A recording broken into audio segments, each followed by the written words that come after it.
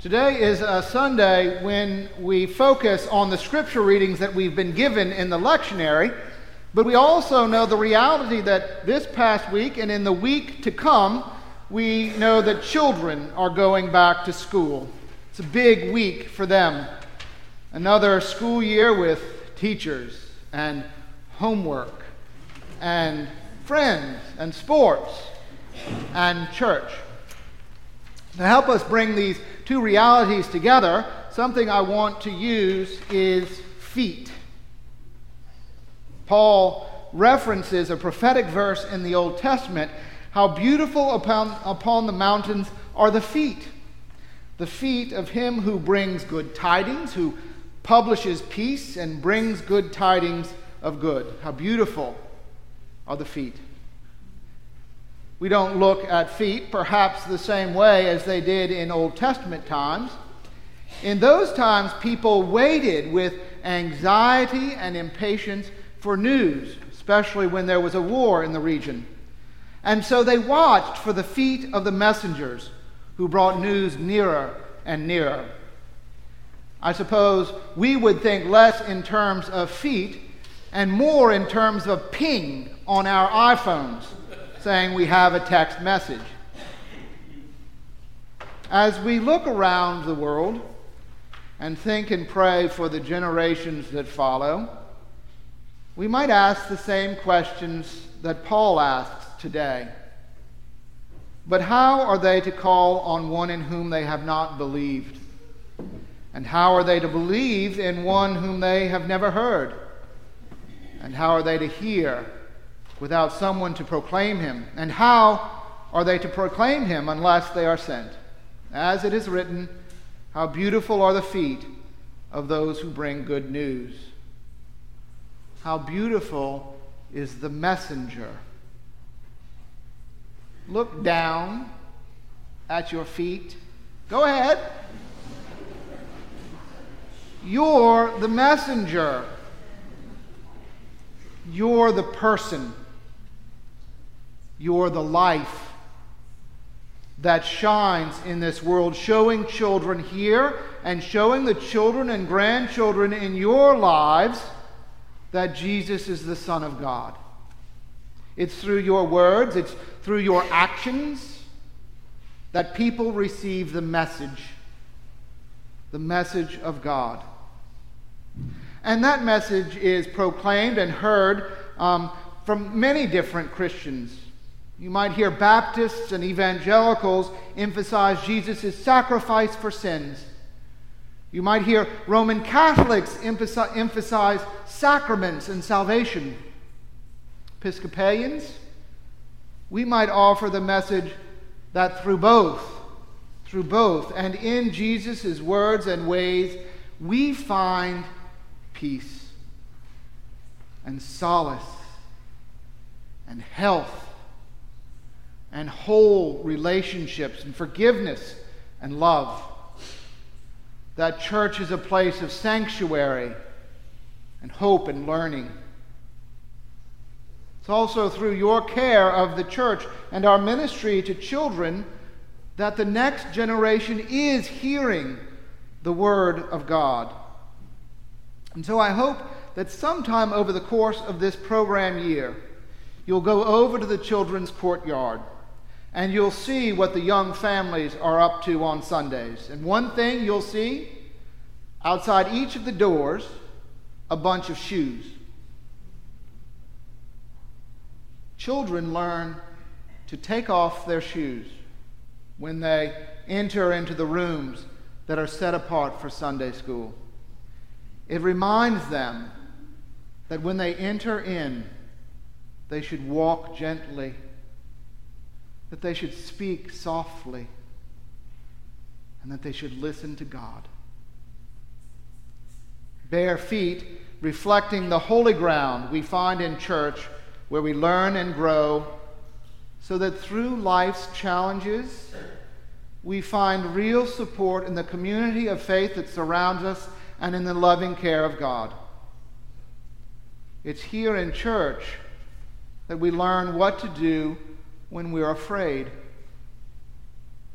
times of Jesus, the sea with the depths of water, those were places where fear took hold of the imagination.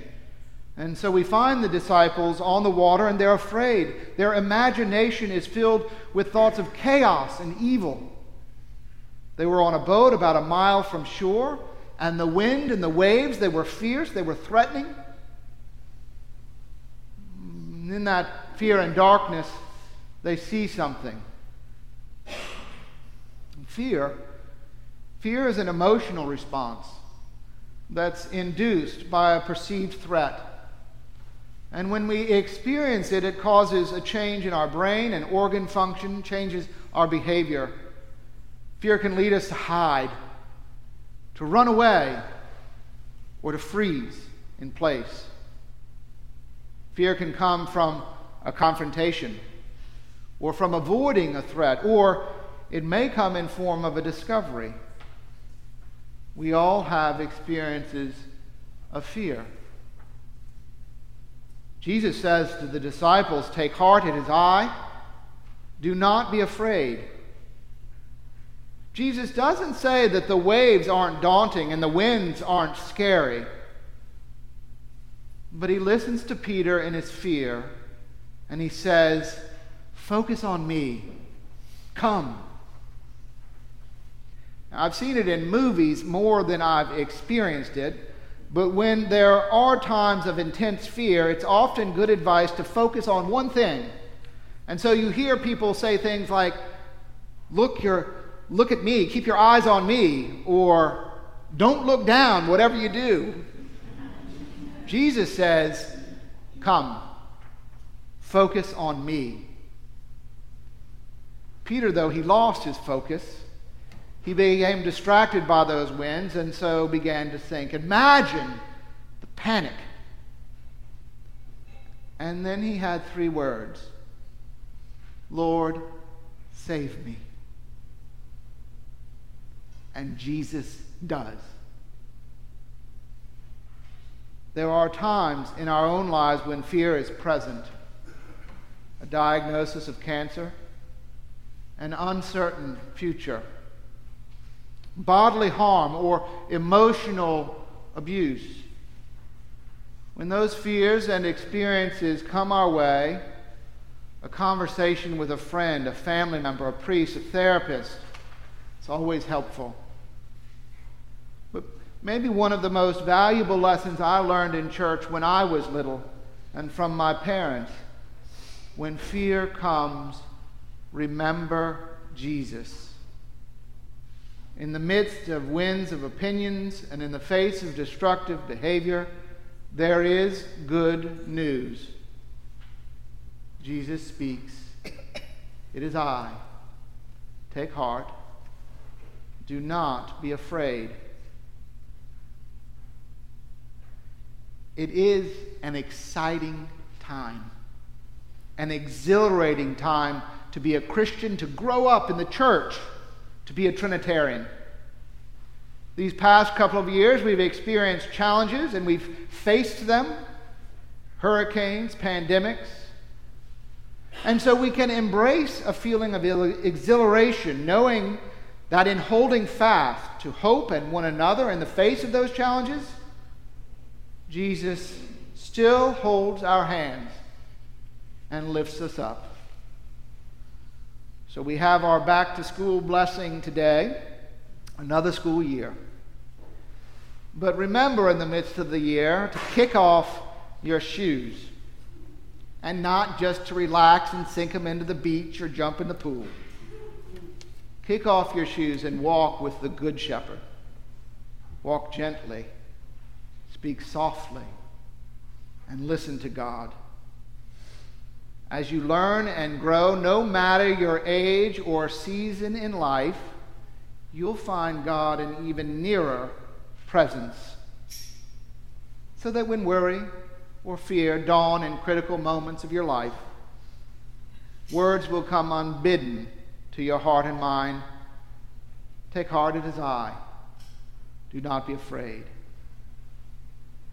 And then, as you share your experiences of faith, another phrase just might come to mind. How beautiful are the feet of those who bring good news, and how beautiful are your feet, agents for God's peace.